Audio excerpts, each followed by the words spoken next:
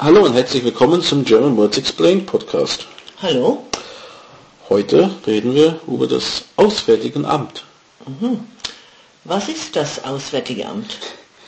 Das Auswärtige Amt ist ein Name, also traditioneller Name, für das Außenministerium. Das ist ein Name, der mich immer sehr fasziniert hat in so James Bond Filmen, wo jemand vom Auswärtigen Amt vorgestellt wird.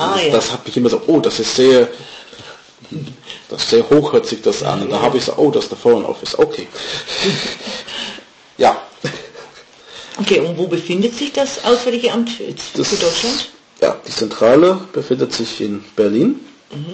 Und es gibt einen Zweitsitz in Bonn. Ah ja. Von vor halt. Ja, genau, von der Zeit vorher. Vor der Wende. Vor der Wende, ja. Genau. Und was für Aufgaben hat das Auswärtige Amt?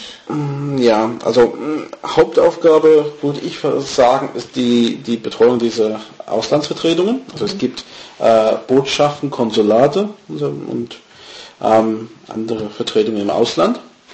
Zum Beispiel bei der UNO oder in andere Länder. Die werden alles dann hier vom Auswärtigen Amt betreut.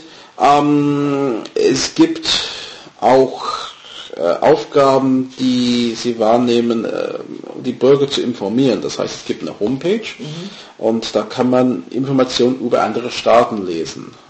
Ich kenne das eher von britischen Seite, auch die britische Homepage, dass da so Warnungen steht, in diesem Land ist derzeit große Gelbfiebergefahr oder folgende Impfungen oder große Unruhen, terroristischen Warnungen oder sonst irgendwas, dass man als Reisende, sag so, wenn Sie nach Spanien in den Urlaub fahren, ja, da guckt man vielleicht nicht nach, aber wenn ich, was weiß ich, in Afrika reinreise und weiß nicht, wie die politische Situation in einem bestimmten Land ist, dann kann ich mich da informieren. Ah ja, okay.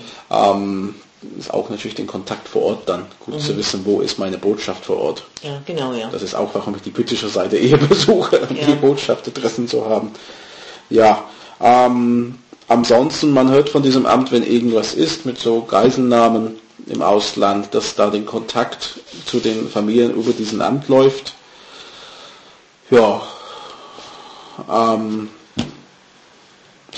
und das sind Aufgaben, die halt jetzt sehr lange bestehen. Das ist kein neues Amt, das ist schon in seiner ursprünglichen Form schon im 19. Jahrhundert erst erschaffen worden, wo halt internationale Reisen durchaus gängig geworden sind für die reichen Leute. Also dass man schon mal, sagen wir im Kleinen vielleicht einen Botschafter mal so Frankreich und sowas eröffnet hat. Genau, diese Grenzgebiete mit den Nachbarländern. Das ist so der Hintergrund. Das hat sich natürlich erstreckt auf die ganze Welt jetzt. Ja, natürlich.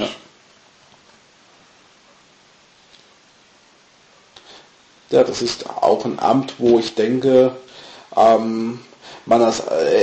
es ist für deutsche Bürger gedacht. Man wird sicherlich als Ausländer in Deutschland nicht so viel Kontakt dazu haben, weil wenn ich irgendwo hinreise, dann ist sie in der Regel für mich nicht zuständig. Das heißt, wenn ich in meinem Fall Bolivien zum Beispiel reise, dann war für mich der britische Konsulat in La Paz zuständig und nicht deutsche Konsulat, ich vermute auch in La Paz, aber das kann ich nicht genau sagen. Wenn ich da hingegangen wäre, ich denke vielleicht mit meinem Aufenthaltserlaubnis hätte ich damals Hilfe gekriegt, aber so ein neuer Pass beschaffen oder sowas, da können die für mich nichts machen. Also für Notfälle nicht. Nee, das für heißt, Informationen oder kleine Hilfeleistung oder das heißt wirklich, wenn Sie in Deutschland wohnen, Urlaub im Ausland machen, dann kann natürlich die Homepage sehr hilfreich sein über die Gegebenheiten, aber man sollte wirklich den eigene Botschaft in diesem Land auch wissen. Ja. Na gut. Wir sind nächste Woche zum letzten Mal mit einem Amt da. Okay. Bis dann. Tschüss. Tschüss.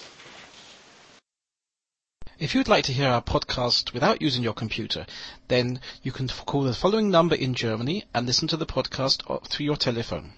0931 663 993 341. Calls are charged at the normal national landline rates.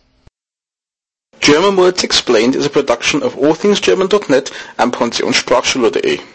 Responsible for the content, Graham Tappenden and Maria Shipley, 61440 Oberursel, Germany.